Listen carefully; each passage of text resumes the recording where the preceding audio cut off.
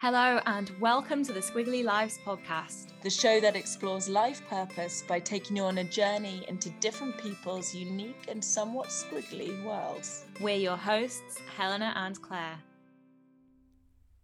In this episode, we chat with Sophie Malafant from the UK.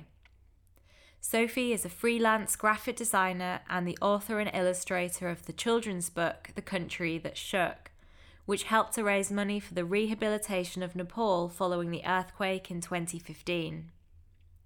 In this fascinating conversation, we talk about social justice, the importance of creativity, menstruation, empowering women, and much more. We hope you enjoy the episode. Hey, welcome to our podcast, Sophie. Thanks for coming on. Thanks so much for having me. So nice to be here. So I thought we'd start with your project or your time in Nepal, and if you'd like to talk a little bit about that and the children's book you then wrote and illustrated, The Country That Shook. Yeah, right. Okay, cool. Yeah, I'm glad you're like directing a little bit because it's so vast.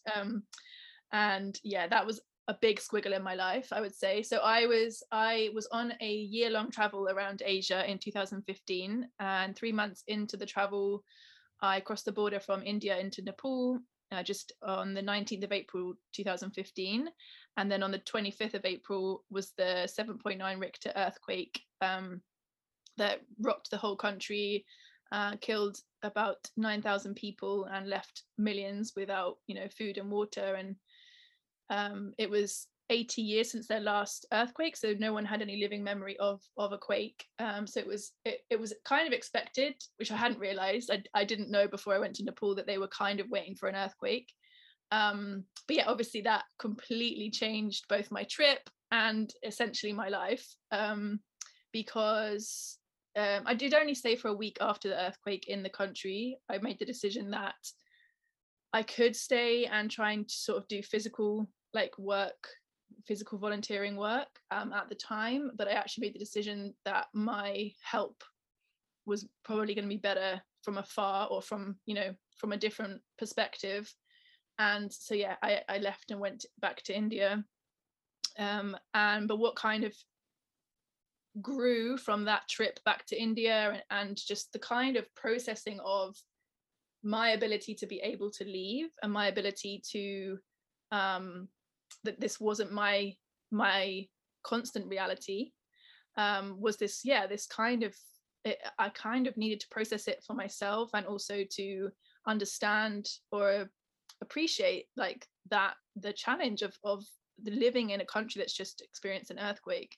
And so on the bus back to India, I wrote a story, which at the time I thought was probably just for my own kind of personal processing and understanding. And it was about a little girl called Shanti. Shanti means peace, and about her experience of being in the earthquake. And it's a fictional story, so she falls through a crack when the earthquake happens, and she discovers that it's a yeti under the ground who is shaking, and he's angry, and she has to calm him down and persuade him to save her people, basically. So it's a kind of a heroine's journey, but in a way of like, well, making a something like an earthquake into has a moral behind it as to kind of protecting your people and just that persistence. Like, she didn't give up. She had to talk to him for like 3 days or something. I can't remember how many days it is, but she had to really persuade him that it was time for him to lie down again and stop shaking. So yeah, then from that the book, the story, then I illustrated. I'm a graphic designer by profession, and so as I continued my journey around Asia, I did the illustrations for that, and ended up creating a Kickstarter, getting funded, and the printing happened, I think the pre-order happened within 6 months of the earthquake. And I had it printed in China, which was part of my journey, so I got to go to the factory in China. So it was all kind of, again, part of my squiggle. Like, I wouldn't normally I probably wouldn't normally choose to print a book in China, but because I was physically there, it made sense for me to sort of source places that I could get it printed in the country. So yeah, and then that raised I think it's raised about £20,000 now in total now over the time that it's been for sale, and I've now sold out. I may do another print, I'm not sure yet. But yeah, so that then paid for a school to be rebuilt in the east of Nepal. That's the east of Kathmandu, not far east, because the earthquake was actually very central in Nepal. So the main damage was in central Nepal. But yeah, it paid to rebuild a school block. Incredible story. I just wonder, you say you started with this being about your personal processing, the writing of the book. At what point did you think, maybe I could get this printed and start selling it, and use the money to donate to Nepal? It was a very gradual process. As I started to do the illustrations, again, even at that point, I still thought it was probably a bit of a personal project. I love sketching, and I always had like doodling books that I'd travel books to kind of keep all my little travel sketches in. But I was drawing on the back of scrap paper from a hotel, or it was all kind of very makeshift. And obviously I wasn't traveling with like a scanner or anything or a printer to be able to create a mock-up of the book or anything. But I think the real poignant moment was when I launched the Kickstarter. It was like, okay, this is kind of my decision process, because I can't justify, or I can't, if I don't have the support behind me from people who want to pay towards the Kickstarter, then it doesn't feel like it has the momentum. But the Kickstarter, went over, I think it went about £1,000 over what was needed. So it was a real kind of like, okay, affirmation, this thing is going to happen, and let's see what it can do, really. And even at that point, I still thought it was probably going to be a fairly short-term project. Like, I would sell all the books and give the money to a specific cause, and that would kind of be a chapter of my life. But the chapter is still going now. 7 years later. That's amazing that you never know what's going to come from something, like a few doodles and sketches on a bus, and you never know where it's going to end, and then it defined so much of your life following that. That's beautiful. Totally. Yeah, I would never have predicted. Like, I left London in 2014 as a freelance designer, and thinking that I would travel for a year and probably come back and enter a pretty similar life. Like, I wanted design to be always part of my world, but I wanted to travel to kind of evaluate how I make it really work for me in a different way. But I always assumed that I would come back and sort of fall back into a similar pattern. But everything changed.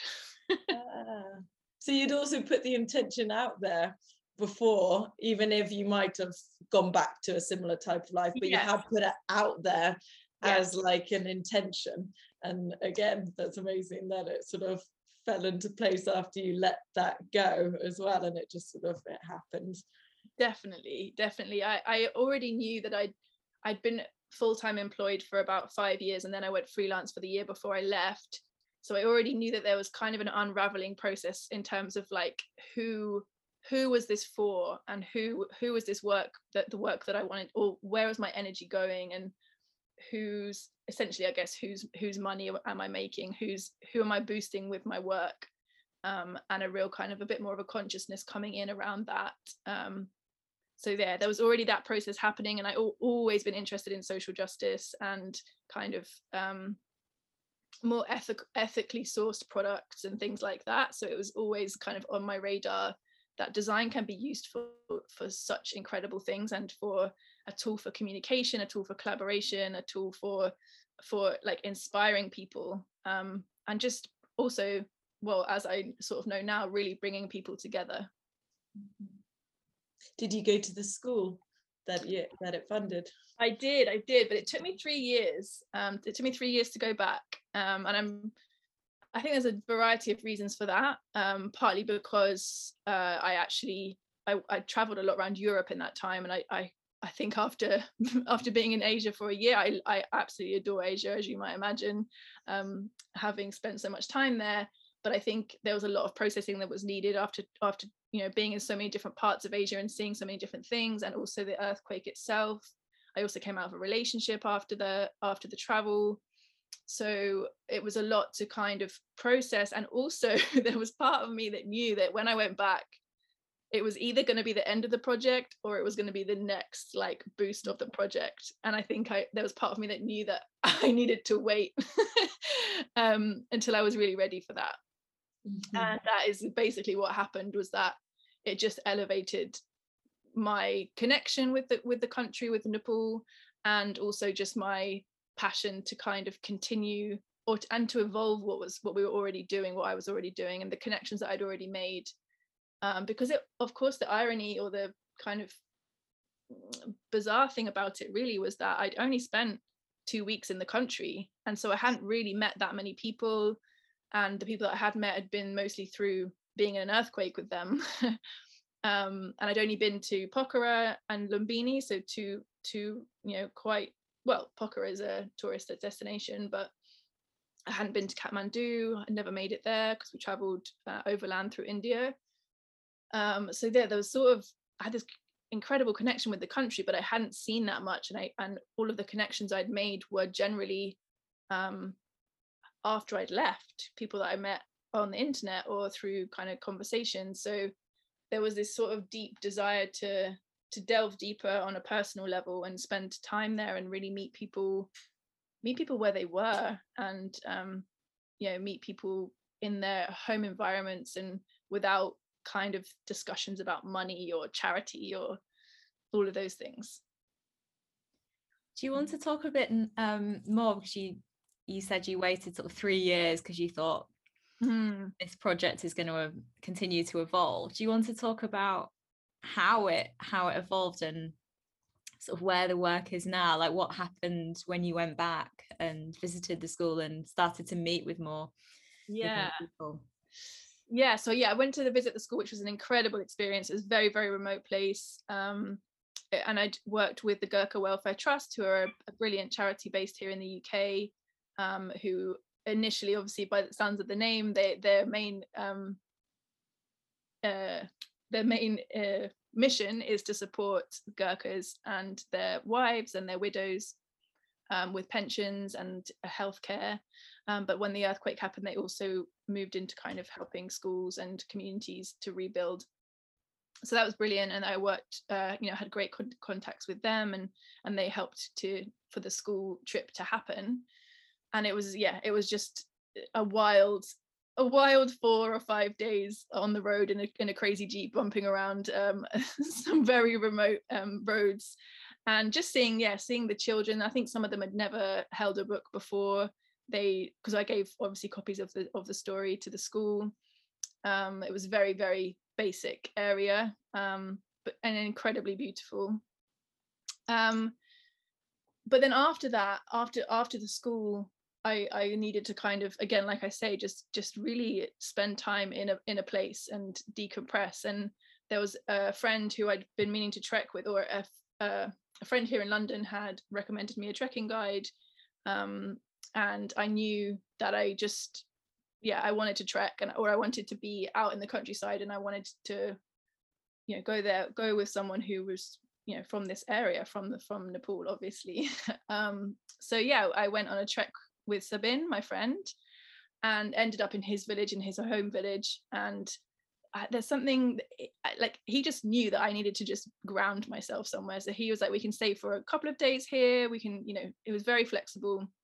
As soon as I arrived in his village, I just was like, I need to just be in this village and spend some time and really get to know people, or get to just see what daily life is like in a very rural village. And this is in Darding, which is just to the west of Kathmandu, in between Pokhara and Kathmandu. And I think, I can't really remember how the conversations came around, and I don't know if it was just in Darding, I can't even remember now, but a lot of the conversations during this time ended up being about women and about women's experience, and it wasn't all negative. Like it's so easy to just focus on the negatives and the challenges of rural life in general, but especially of women's lives within what is quite a patriarchal society. And I think because I was already practicing like tantra yoga, and I'd already studied tantra yoga and was a tantric yoga teacher, I already had this understanding of how menstruation is. There are practices around menstruation, especially within the yogic traditions, and about how it can be honored, and how you maybe choose to practice in a different way during the 5 days of your menstruation, during your bleed time. But then I sort of was hearing from the women there, about their experiences, and also about separation during menstruation, but in a way that was quite, it was seen as a very negative thing, a very kind of dirty, impure time, and that actually some women believe that they were reincarnated as women because of a sin from a past life, because that must be why they came in a female body, because menstruation is something that they need to atone for.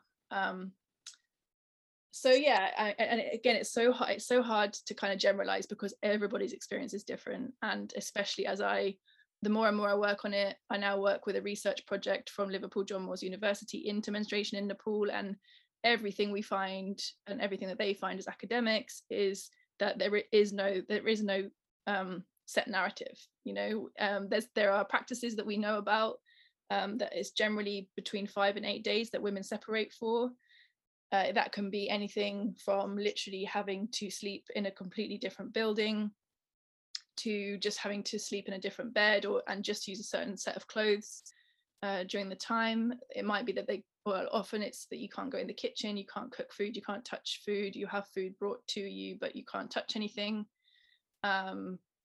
You often can't touch water sources, because again, it's like a belief of the purity that you need to stay away from the common water source. But I don't, again, it's like the more I learn, the more I understand that these are also deeply entrenched traditions, and they're deeply kind of personal, and we, especially as outsiders, especially me as a white woman, it's definitely not my place to say what's right and what's wrong, but this is a lot of the practices that happen. So that being said, what kind of happened from this understanding of all these things, and that experience is what I actually I almost deliberately kind of admitted that when I was bleeding, when I was in the village. So I had the experience of sitting separately in a different corner of the kitchen. I was allowed in the kitchen, I think probably because I'm foreign, they let me in the kitchen, but to the side, and I had my own set of plate, my own plate that was for me to wash separately from everyone else's. We eat with our hands anyway, so there's no cutlery, and yeah, just things like that, just to kind of experience. And it was interesting to feel that as soon as someone walked into the room, they knew why I was there. And I think that's something that us as Western women generally won't ever find, that someone knows exactly when you're bleeding because of where you're sitting, or what how your behavior pattern changes. So yeah, that was a very, very interesting experience, and it was something that I have also practiced in ashrams, in in sort of more yogic situations where I've had to sleep separately or sleep in a different place during the 5 days. So it wasn't completely alien to me, but it was great to experience it. So yeah, what kind of came from that is lots and lots more conversations with people about kind of what they need.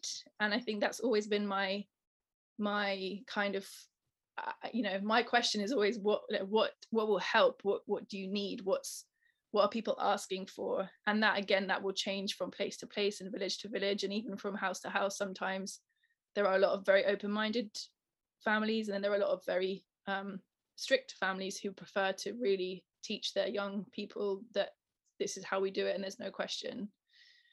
So yeah, it really depends from person to person. But the first thing I did was raising money for reusable menstruation kits, because that was just something that I just heard over and over again, is that it's the girls missing school, it's the kind of fear of bleeding through and having blood being seen on your clothing, it's the kind of unawareness of the importance of hygiene, and because of the lack of like healthcare in these remote areas, sometimes things get unnoticed for a long time. And also there's so much shame around the having a period itself, that maybe if you have a really painful period, you might not tell anyone because it's just seen as part of the process and part of the part of the almost the penance of being a woman. So it's really kind of about starting to open those conversations. So when I did raise some money and took these reusable pads back to these remote areas, it was always with like an educational session, not held by me, like held by a Nepali friend, qualified, or knowledgeable in this kind of how to break it down in a way that's not not patronizing, but just kind of informative.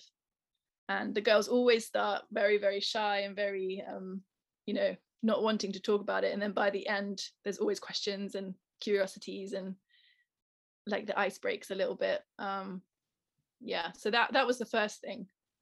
Are these traditions tied to religion, or is it more to do with culture, or is just so deep-seated in their history, or is there any signs of what it's tied to, or the origins of it are? It's tied to Hinduism, but what we find now is that, I mean, yes, it's Hindu practice, but what we find now is that even though there's nothing in the Buddhist belief system that says that you should separate, women still do it, or they won't, like there are films about like Buddhist nuns who don't have any restrictions, but they still don't want to go to the temple at while they're bleeding, or they just they sort of, it, because they live so closely together, it kind of filters through. And there are also a lot of people who have converted to Christianity, a fairly high number, a surprising number, but they will still again follow the Hindu traditions. So the most extreme practice is called Chowpatty, and that's the one that gets the press. There does sometimes get up even in the Western press, because that's where you have to sleep in a shed. So the chow goth, it's like a cow shed, and women have to sleep in a shed. And unfortunately there are accidents almost every year where a woman will, or they will have a fire while they're trying to sleep because it's so cold, and the fire it gets out of control, or the animal bites and things like that. So there are horrible stories about people losing their lives because of their bleed. So it actually became illegal, that practice, in 2015, but because it's, like you say, it's so deep seated and the belief is so strong, and they really they believe that that something bad will happen. And even the sun is seen as a god. So for a lot of younger, like for people with their first bleed, their menarche, they actually won't be allowed to go outside for up to 14, well, again, it changes, depends on your belief system, but sometimes 14 days, 21 days, they won't leave the house, and they won't be in their own house. They'll be taken to a family member's house, because they shouldn't see the men in their own families during that time. So there's obviously awareness and research outside of Nepal being done on it, and individuals like yourself raising awareness of it and trying to help in any way possible. But within Nepal itself, are there women trying to change things or wanting to change things, or is there any initiatives within Nepal? There are, definitely, and it's incredible once you kind of get within. We have this we have an alliance, it's the Menstrual Health Management Partnership Alliance Nepal, which is a long old sentence, but that's about 150 organizations that are all in some way working towards menstrual, like the empowerment of women through understanding menstrual health. And so as I mentioned, I'm part of this project called Dignity Without Danger, which is coming from Liverpool University, but they partner with 6 organizations in Nepal, and as part of that we've done interviews with over 30 menstrual activists who come at it from so many, it's so interesting. Like I've learned so much from doing this work, and I'm actually the designer on that project. So while I'm not an academic, I get to kind of get insights into all of these incredible sort of outputs that the research project is creating.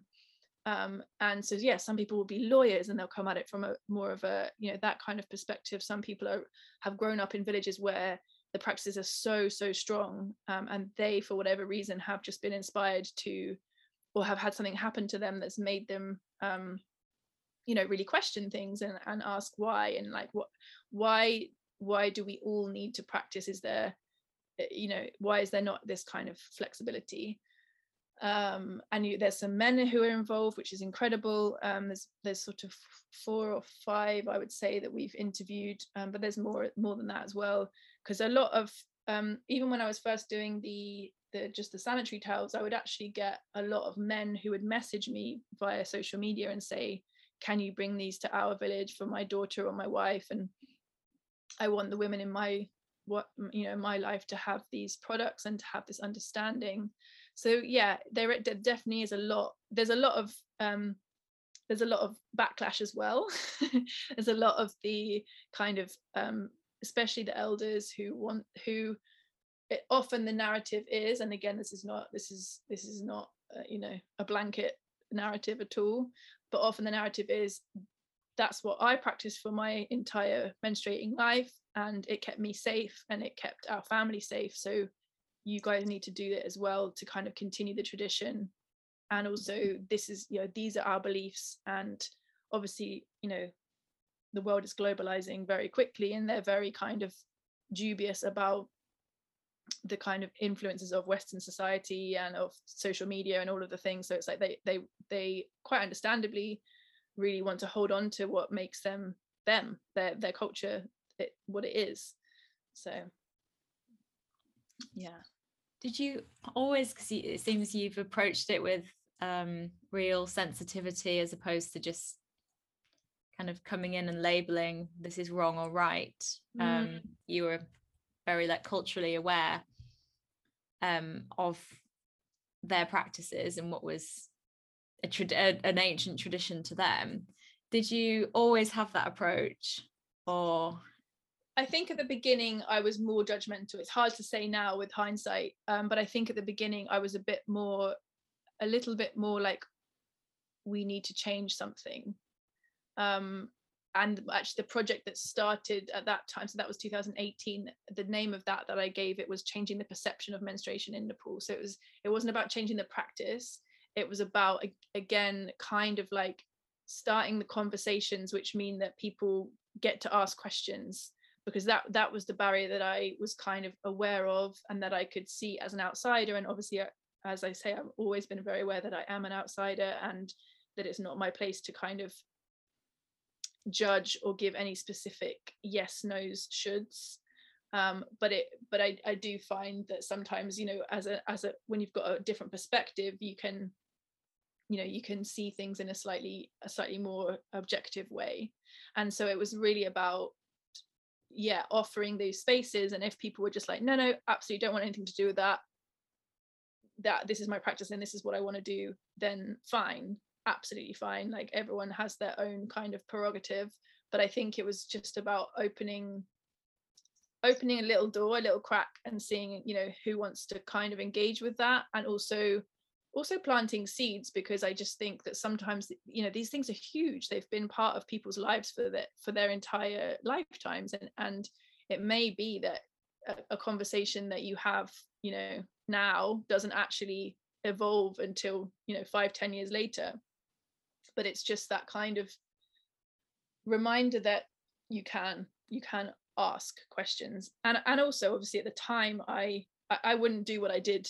I wouldn't do what I did at that time how I did it now, if that makes sense. Like, if I redid it, it wouldn't be in the way that I did, partly because I was sort of copying most of the models that you see in charity work, where you go in, you get a group of women together, you give them a load of information, you give them the sanitary towels, and then you essentially leave. And what I'm now, you know, the project that I'll tell you about in a second is much more about sustainability and longevity and keeping connection with people, because there is such a danger of overloading people with information and then not giving them a framework or a network to fall back on, because they might go home feeling really empowered and feeling really like they've got loads of new information and they're inspired to start this new way of thinking about menstruation, and then they get home, they meet with resistance from their husbands, from their brothers, from their dads, from their mothers even, and there's nowhere to turn, there's no kind of network to turn to. And the place that I did most of these workshops is somewhere that I've been many times now, so that softened it, because I knew that I know the people that live there all the time, and so that there is a network around that, you know, they know each other, but there's still part of me that's, you know, that's dubious about what impact it had for sure. Do you want to talk a little bit now about Kumari's adventure with her moon cycle? Sure, yeah. So most of 2019 I spent in Nepal, without knowing, you know, what was around the corner in 2020.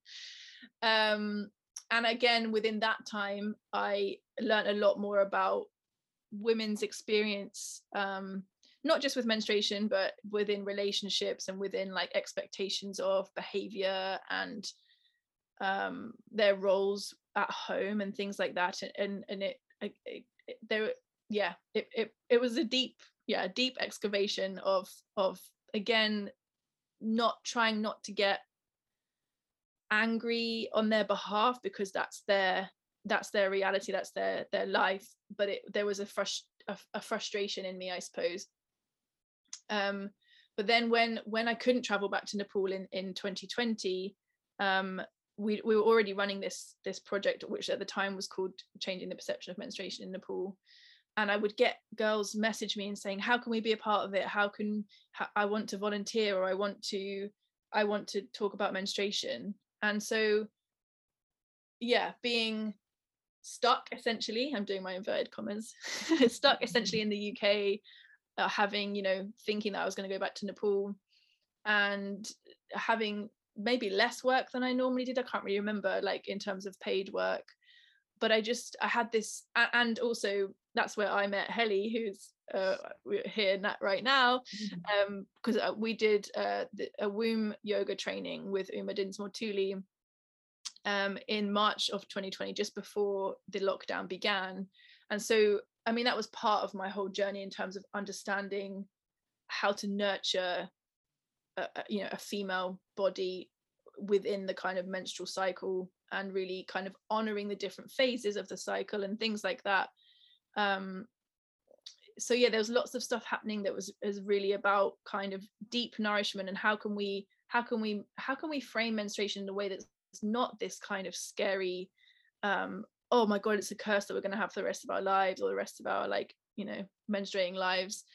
And I'd had this idea early in 2020 about using a bicycle to teach about menstruation, because it has the wheels, and it's got that kind of cycle, the cyclic nature to it, and also that the handlebars almost a sort of similar shape to a womb. And I had this vision of, like, you know, of a handlebars morphing into this womb shape that you could, or almost like a womb model. And we had a womb model at Uma's training, which then in one of the nidras, in one of the deep rest phases that we had at Uma's training, I had this idea of creating morphing this concept of using a bicycle as a teaching method, which kind of has it's got a bit of play to it, and it's got a bit of fun, and it's not all this kind of serious science textbook. And it's this idea was just like, well, why don't you make it into a story, into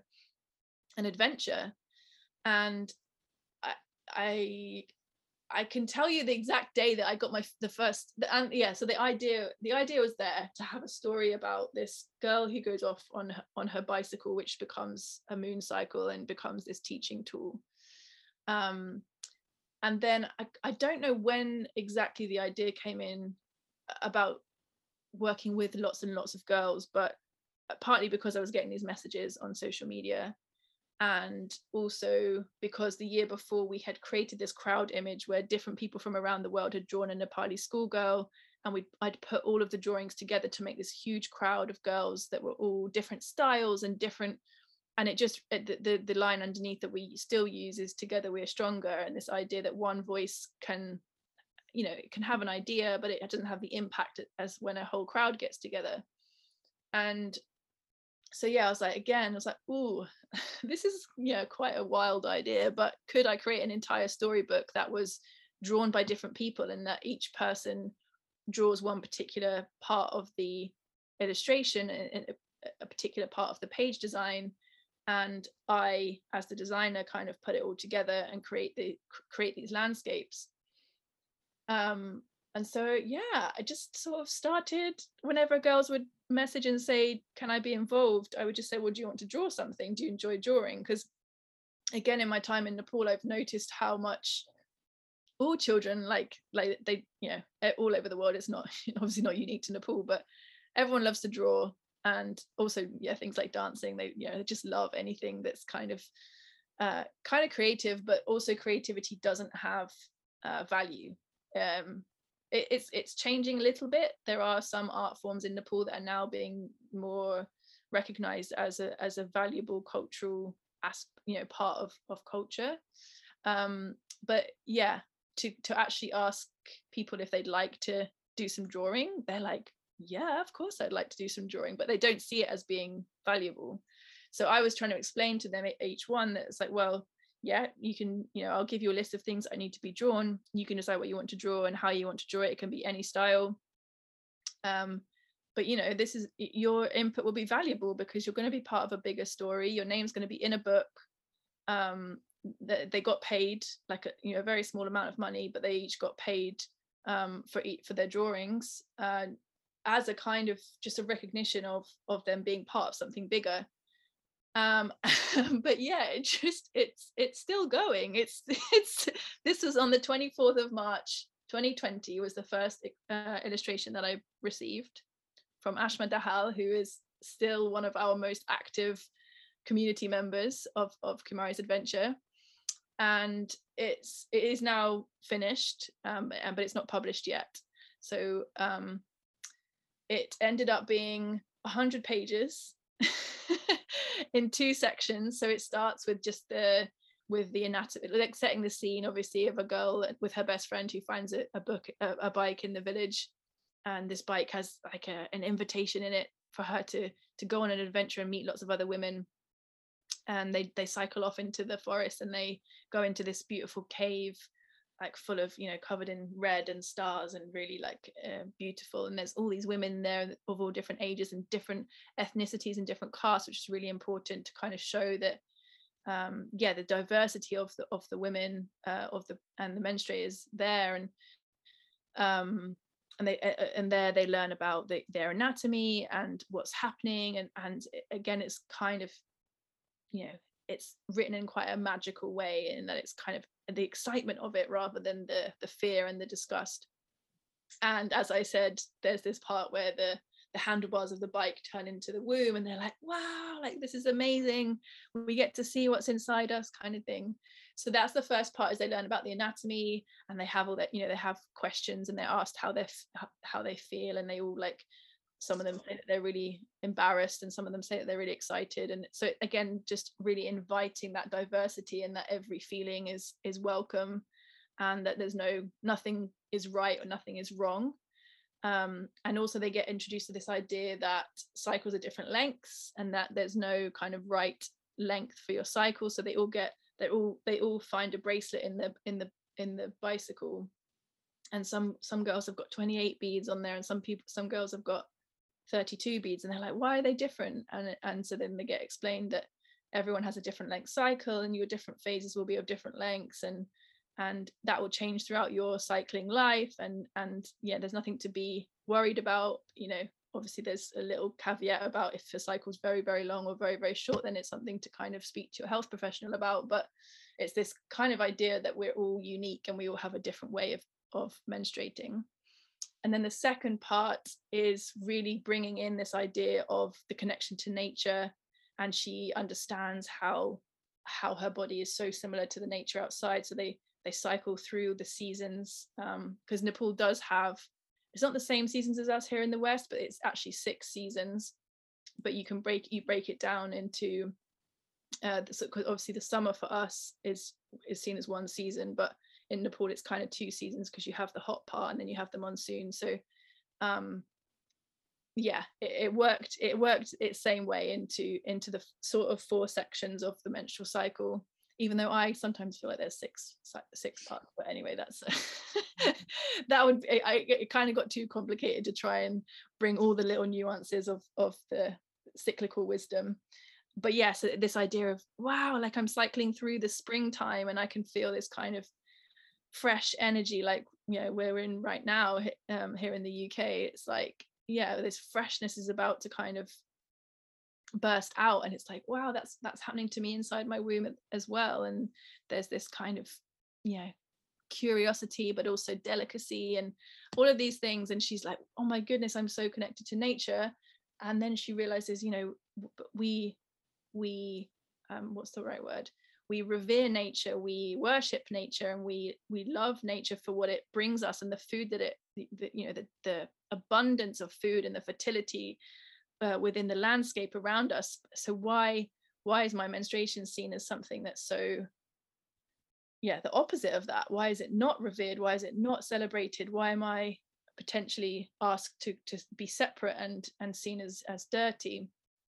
Because actually, maybe I should have said this earlier, but actually for me, it's always been like, actually these practices, and there's not there's not much written down that anyone can find about these practices in any kind of scriptures. I've tried to find out over the years, but what I kind of understand and what I feel, let's say, maybe it's not a cognitive thing, is that essentially it is the separation is a revering. It's an opportunity for the woman to or for the menstruator to rest, to reconnect, to dream, to really honor her body and what's the incredible nature of her body.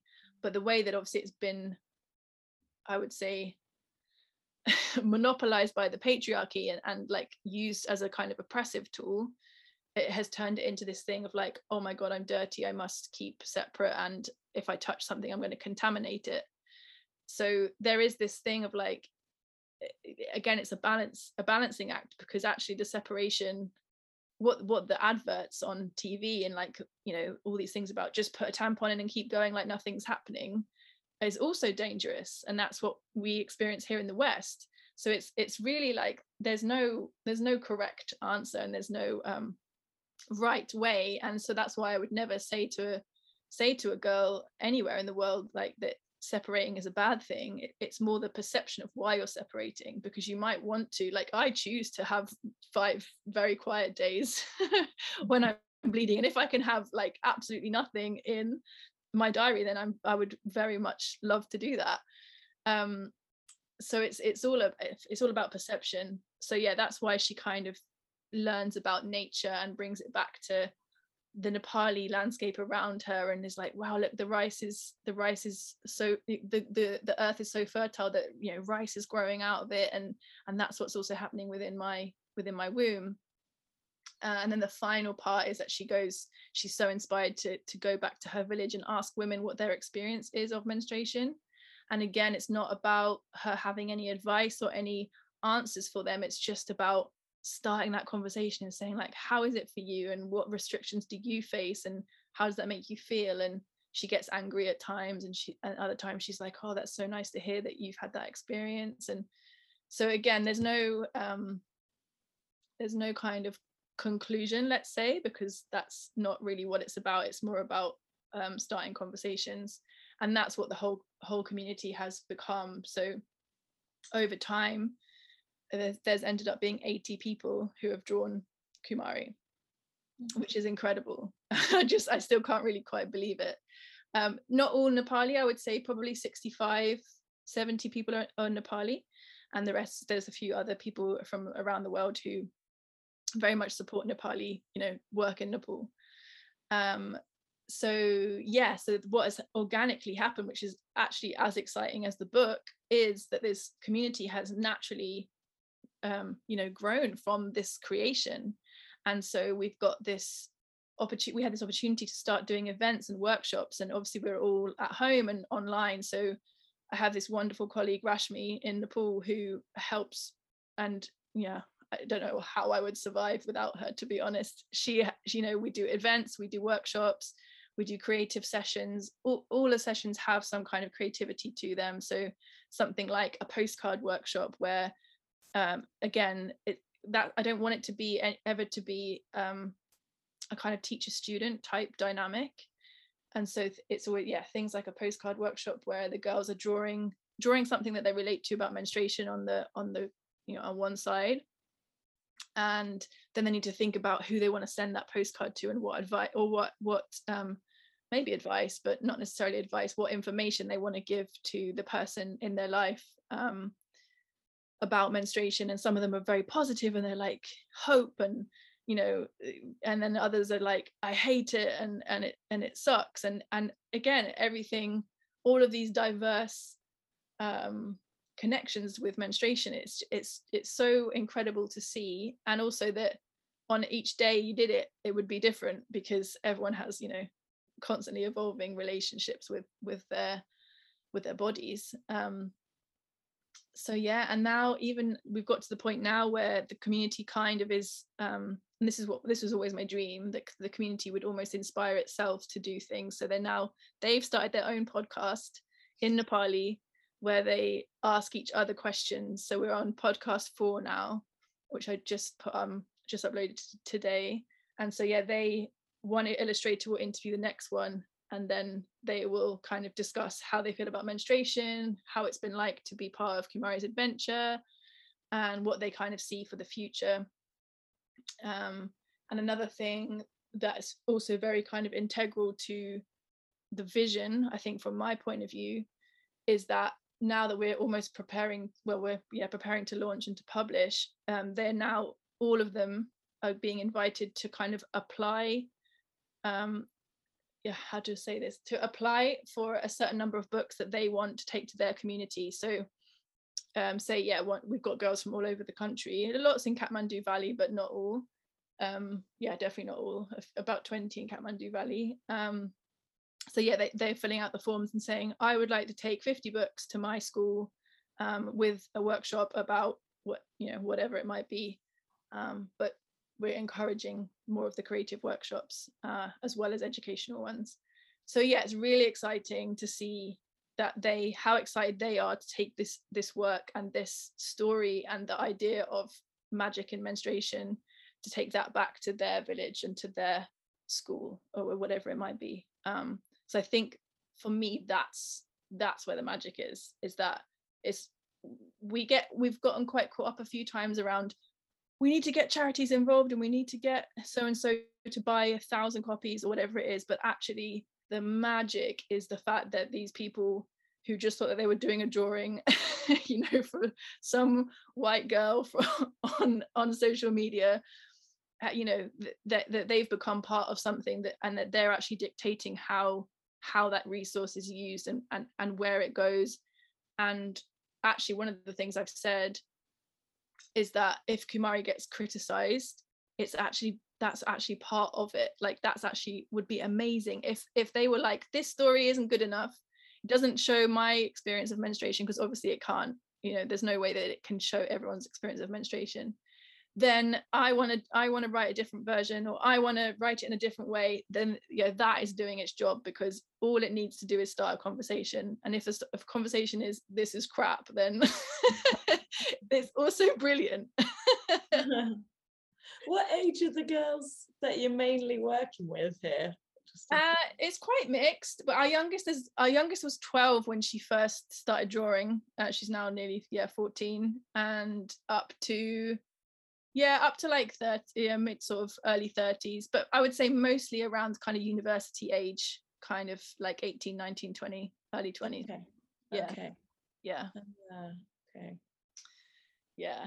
it is so incredible, and I have to sort of pinch myself sometimes when they're just like texting me being like, oh, like when, you know, what's happening now. And we had our first community call last week to announce the dates that it should be released, and they get to hear it all first. We haven't actually announced anything online or anything yet because it's still a little bit vague, because COVID unfortunately is getting quite the numbers are up over there at the moment, so we're kind of just holding off for now. But yeah, and then they were sharing all of their ideas about what they want to do and how they want to kind of take it forward. So it was, again, just really gratifying. And it's not all of them, it's not all 80 of them. There's, you know, some people are very busy doing various things, but there are a core group, I would say, who are just always involved in the calls, always involved in like decision making, and always asking how things are going, and that's just so special. And I've never met, you know, I've not met a single one of them in person. That sounds great though, in a way, like that. I know there's a lot of negative things coming out of COVID, of course, but the fact that you had to be so removed from it without doing your work from within, and then this sort of inspired the girls themselves and the women themselves to sort of take action and to be the ones that have to be motivated to, you know, do community calls or take part in the projects and then request books. And it sort of means that they're the ones on the ground actually creating action and change, which is also a really beautiful thing. I like you say, I don't think it would have been a very, very different process if I had been there.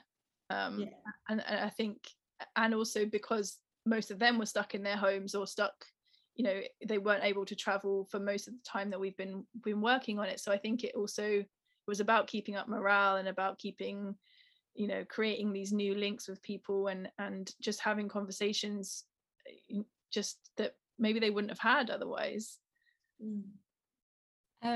Before we move on to the quick fire questions, I wanted to ask, so it seems creativity, graphic design has like maybe always been a part of your life, or has been a big part of your life for a long time, and that you mentioned earlier on that social justice was really important to you as well, and it seems like you've these two sort of main purposes have come together and in a really nice way. Was graphic design and social justice something that was always important to you, or was there a sort of moment where you decided this is the direction I want to go in? Or I always knew I wanted to be a graphic designer. I think when I was about 13 I decided that when I was at school, and then I studied design at university. But even at university I used to get taken the mickey out of, because they were like, oh, you just want to work on like ethical projects and organic projects, and I'd be like, yeah, I do, like that is what I love.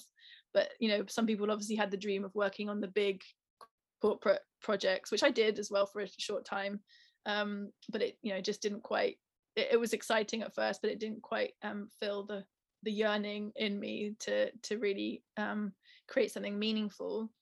And I think I like you say, like, I mentioned earlier, like I have always been interested in social justice, but I think it's that thing of when something calls to you, really. Like I never would have imagined myself, I was never super passionate about menstruation as a young person. Like I kind of just thought it was, again, one of those things you just had to put up with, and I didn't mind it, but it wasn't like something that I would have celebrated. And my first menstruation was nothing, you know, I remember just being like, oh, here's another, you know, here's a thing. And having this feeling like it was something was magical was happening in me, but I didn't have, you know, I had no reflections around me to of anyone who was feeling the same.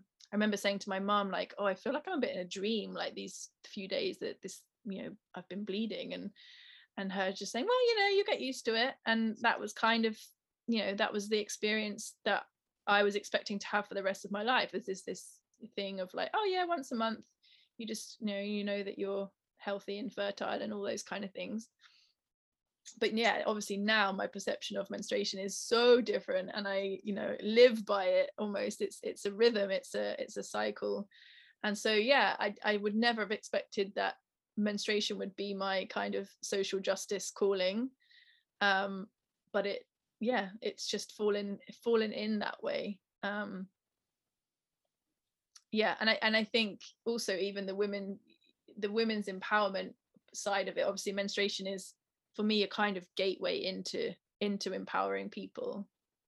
It's not like necessarily the end goal, but I think it is a hot topic. You know, these last few years it has become such a hot topic, which is brilliant. But I think there's a deeper level underneath that oppression that is connected to menstruation, which is kind of what the whole thing is opening up, and that's for me is what's exciting.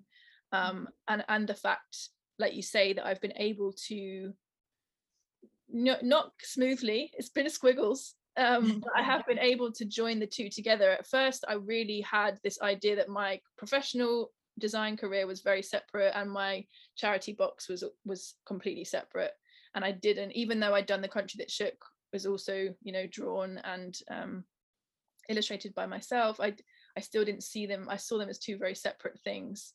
And over the years it's been like, actually no, like this is all the joy that I get from designing things is what kind of starts conversations. And if people can you know, do workshops or express something as sensitive as menstruation through a doodle or a drawing or even a poem. We've had poems come in, and we've had people want to do dances that represent like their experience of menstruation. So it's like if you can express something that you can't put into words and that is too kind of embarrassing or shameful to put into words, if you can express that through some kind of creativity, then it's like that's the starting point of the conversation. So yeah, it sounds, although it was like a squiggly, you know, long path, it also happened quite organically, sort of, you know, you followed your interests for travel and something, you know, cropped up, and then you were traveling more, and then something else kind of got your interest, and then you never had these sort of set intentions of saying this is about graphic design throughout and art creativity throughout, but you sort of let it all just manifest and happen without too much like forcing it to. Yeah, and that's why I say that I'm sort of as surprised as anyone else is as to like how I've ended up, or not how where I am right now, but that is the medium. Because I think I would have thought I'd have expected more to be around kind of maybe climate change or about sustainable products. Like I was always very into, you know, recycling and being very kind of aware of that side of things. That was something that I was interested in from a young age. So it's sort of, I mean, they're all connected obviously, like, you know, however we treat our planet is you know, all connected. And as we've said, like the, you know, the women's cycle, the female menstrual cycle is so deeply connected to nature and our perception of the earth as a living being, that, you know, if we can change perception around how people view the menstrual cycle, both, you know, all genders, then we're massively changing people's perception of the earth as well. So it is, it's interesting, because I would not have expected this particular medium, but that's how it's showed up in my life. So it was, and not just in Nepal, but these conversations and perceptions and issues all need to be raised in every country, the UK and every country. I mean, actually some of the laws in Nepal around menstruation are much more forward thinking than the ones here. It's like sometimes, although they're not necessarily translated into everyday society, they're actually a lot more protection or a lot more awareness around, you know, from on a political level. It's very different. And so like you say, and it's the need to have these conversations is absolutely everywhere. So there's a part of me that hopes that I can bring some of this learning into our, you know, the UK or Western society as well. I'm kind of looking at the moment for ways to make it sustainable fund wise for me, because I've spent the last 2 years working on this project and for free. So I've had to be very careful with balancing paid work and this work.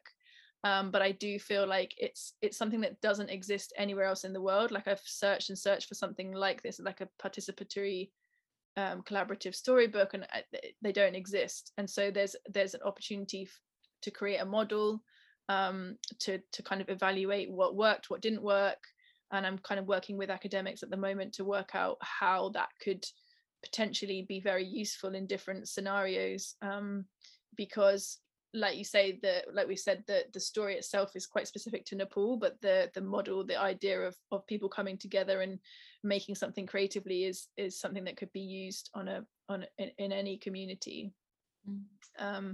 So yeah, it's lots of challenges for me on a personal level, in terms of also that I want to model to the girls that I work with that my time is valuable, that me as this kind of, I see myself as the bridge, as the glue between all of these different things, but at the moment I haven't been able to value myself financially. I mean, energy is not the exchange is not always about money, but there is something around that for going forward, that it's important that they see that there is value to this, there is value to this work, and there's value in having these conversations, and that it's not just something that you just do because you it's fun. I mean, it is fun. Of course it's fun. There needs to be there needs to be more emphasis on the value of it within society. So yeah, that's my next challenge, let's say. Oh, I mean, there's so much we could go on for ages about it, but there's so much there. There's so many tangents and so many things that need to be talked about, but so yeah, maybe we'll have to do a second episode, yeah podcast. I mean, like as you say, I think I could almost do whole talks now. I mean, I do talks about this on various different platforms, but I could almost do talks now about that kind of transition into from this idea of seeing myself as I must do everything for free because it's charity, and because I come from a very privileged background, or relatively privileged background, and I have the ability to, into this thing of like, no, what is the model that we want to create for young people to look up to? Is it that you should just work for free all the time, or is it that you create a network, which we've created, but like create this network of people who see the value in this kind of work? So yeah, that's a very big again, I just love the name of your podcast. It's a very big yeah, exactly. There's so much. A very big right now. It's like, yeah. And for women to just, whatever their profession is, sure there's a lot of, I guess, freelance in particular, but many other professions as well, but to value your time and to, my skills are, it's a huge other topic, but yeah, my skills are valued, and I deserve to, have in whatever form, energy or money or whatever, in exchange for those things, and to sort of, value what you've got to offer, really. Is there anything that you'd like to talk about now, or any question that we perhaps should have asked but didn't? Well, no, I think that's a really good point to, or a really good topic to kind of end on, and I think it kind of almost you relate it back to the Nepali women. There's like we said, there's so many incredible skills that they have. Like the food is just exquisite, and people will spend hours every day creating these incredible dishes, but they don't see themselves as skilled people, and they don't see the value in themselves. There's people in South Nepal who create this incredible art on their houses as standard thing, and a lot of them can't read or write, but they can draw these incredible pieces of art on their outside their doors, and they do it just as part of their culture, but they don't see that value because creativity hasn't had and it's the same, it's not as extreme here, but it's still that creative industry is always what goes first.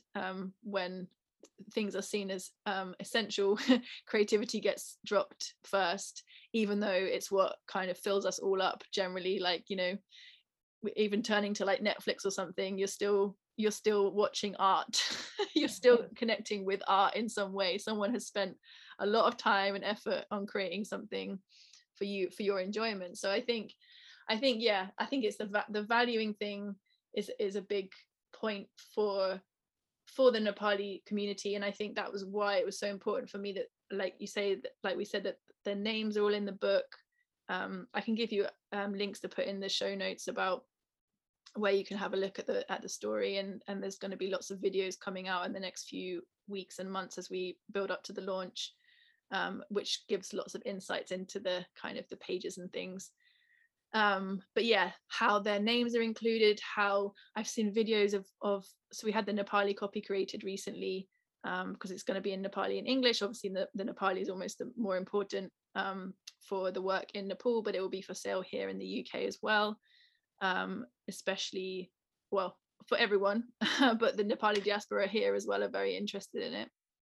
But yeah, I saw videos of 3 of the illustrators looking through the Nepali copy recently that we had made as a sample, and they were like searching through, like trying to find their images. And it's just, you know, that excitement that they are part of this book that, you know, is professional looking, like, you know, it's been properly made. It's not just a quick print or something. It's something that's really been considered, and the story is quite intricate.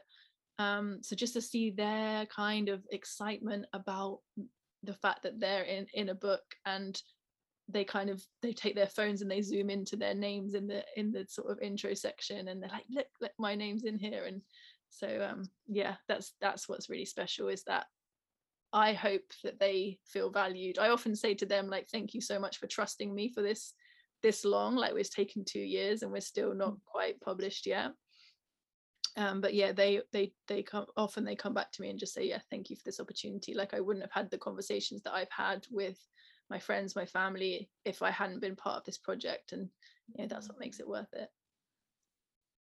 And amazing that just through like the power of screens and digital methods, that you managed to then create those connections within the communities as well. That's such a huge project and wide spanning project for it to have been done through, you know, Zoom and computer and digital methods. It's amazing. I know, yeah. And I think, I mean, that's a very small point that's really good to make, is that we're very aware that obviously there is a huge digital divide in Nepal, and so therefore we have only kind of connected with a certain what's the right word, a certain dynamic of the population. And there was part of me at the beginning that was like, oh goodness, I really want to like reach more people that maybe don't have connection to the digital world. And we have had a few, but through charities. But I think what I've kind of realized is that we can connect with the people that we can connect to in this moment, and that actually it's that ripple effect. It's that these girls who are connected to the internet and they have good English skills. I mean, they don't have to speak English to be connected to work on it. Some of them don't, but a lot of them do speak very good English. And then, you know, they're the ones that are going to take it out, and that's where the ripple effect's going to happen. So it's really about meeting ourselves where we are right now, and meeting like what facilities we have right now in these moments, and allowing it to kind of trickle its way organically out, which is what's going to happen. Now is probably a great time to move on to the quick fire questions. Yes. So the first one is, in one word, what does the phrase finding your purpose mean to you? Adventure. Well said. What is the one book that you would love to share with as many people as possible? It's actually a book not directly menstruation connected, but it's called Untamed by Glennon Doyle, and it's kind of a memoir, or it's a self-written a book about her own life, but it just breaks down all of the ways that women have been tamed. So it's about how we're slowly as a society, as a collective, untaming ourselves, and her kind of anecdotes of how she's broken things down. It just, I mean, I go to it anytime that I need to kind of remind myself of what we're doing as a whole right now. how would you like to be remembered? I think as someone with strong values and a stubbornness. I'm Taurus rising. So I definitely have that bull-like stubbornness. I think a lot of people would have probably given up many times over, and I have probably. I have, in my head been like, what the hell am I trying to do? But yeah, there's strong values, there's stubbornness, and actions speaking louder than words, and just being a very kind of person of the people. If you had to give someone one piece of advice or a quote about finding your purpose, what would this be? I would say you don't need advice. Actually, you can ask for advice, but don't rely on advice, because the journey is yours. Like, no one could have told me or advised me as to where my life was going to go. And actually, the advice that I did get when I was sort of leaving the stricter corporate design profession was, you shouldn't be doing this. You should be staying, and you should be, making your portfolio like XYZ. But actually, if you're finding your purpose, then actually letting go of anyone else's advice is the key. And actually, you already know, somewhere deep inside, you already know what your purpose is. It's just about unpacking the layers of sort of social construct that we have around us, and finding what is your true kind of calling and your true love. Cool. Well, thank you so much for coming on. That was a really fascinating conversation, and I can't wait to follow all of these projects as well, and definitely send us some links, and so everyone listening can follow them as well in the future. Amazing. Thank you so much for having me. It's been a joy to offload it all out. That was great. Thank you, Sophie. Thank you so much. Thanks for listening to the Squiggly Lives podcasts with your hosts Helena and Claire. Head over to our website squigglylives.com to subscribe and hear more shows. That's all for this episode. See you next time.